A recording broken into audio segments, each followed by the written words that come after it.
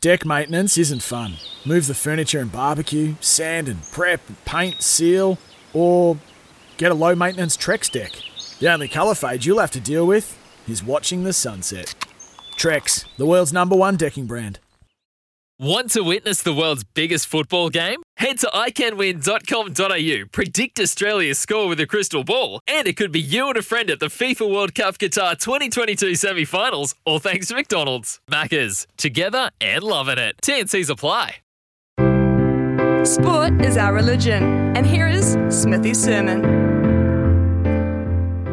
Well, sometimes I have to confess putting together a sermon is tougher than it may seem. My sympathies go out to Billy Graham.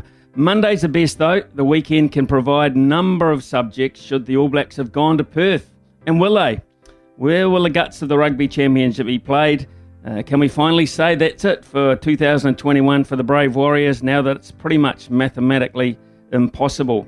But this Monday is easy because early this morning I was given a gift from the coast. A gift named Paul Cole.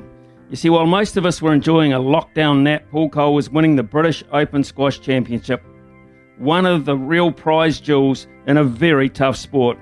And he is the first Kiwi to ever do it.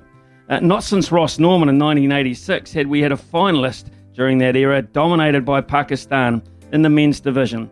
Now it's an Egyptian dynasty. Men from there dominate the world rankings, except for a lad from Greymouth sandwiched in there at number 3. Squash is a damn tough sport, a hell of a way to make a living, but coasties, well, they are as tough as it gets. Paul's Uncle Tony was a raw-boned, hard-as-nails Kiwi second rower. So how prestigious is a British Open title? Ask Dame Susan Devoy and Leilani Joyce. Dame Susan, she's a string of them. Ask her about Paul Cole too. She'll be mighty proud this morning.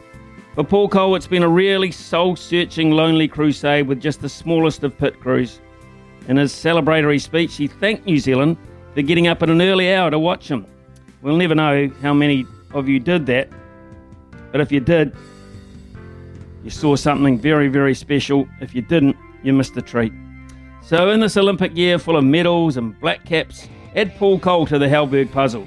For his is a superb and historical achievement, and it cannot go unrecognised. Sometimes needing new tyres can catch us by surprise. That's why Tyre Power gives you the power of Zip Pay and Zip Money. You can get what you need now, get back on the road safely and pay for it later. Terms and conditions apply. So visit tyrepower.com.au or call 13 21 91.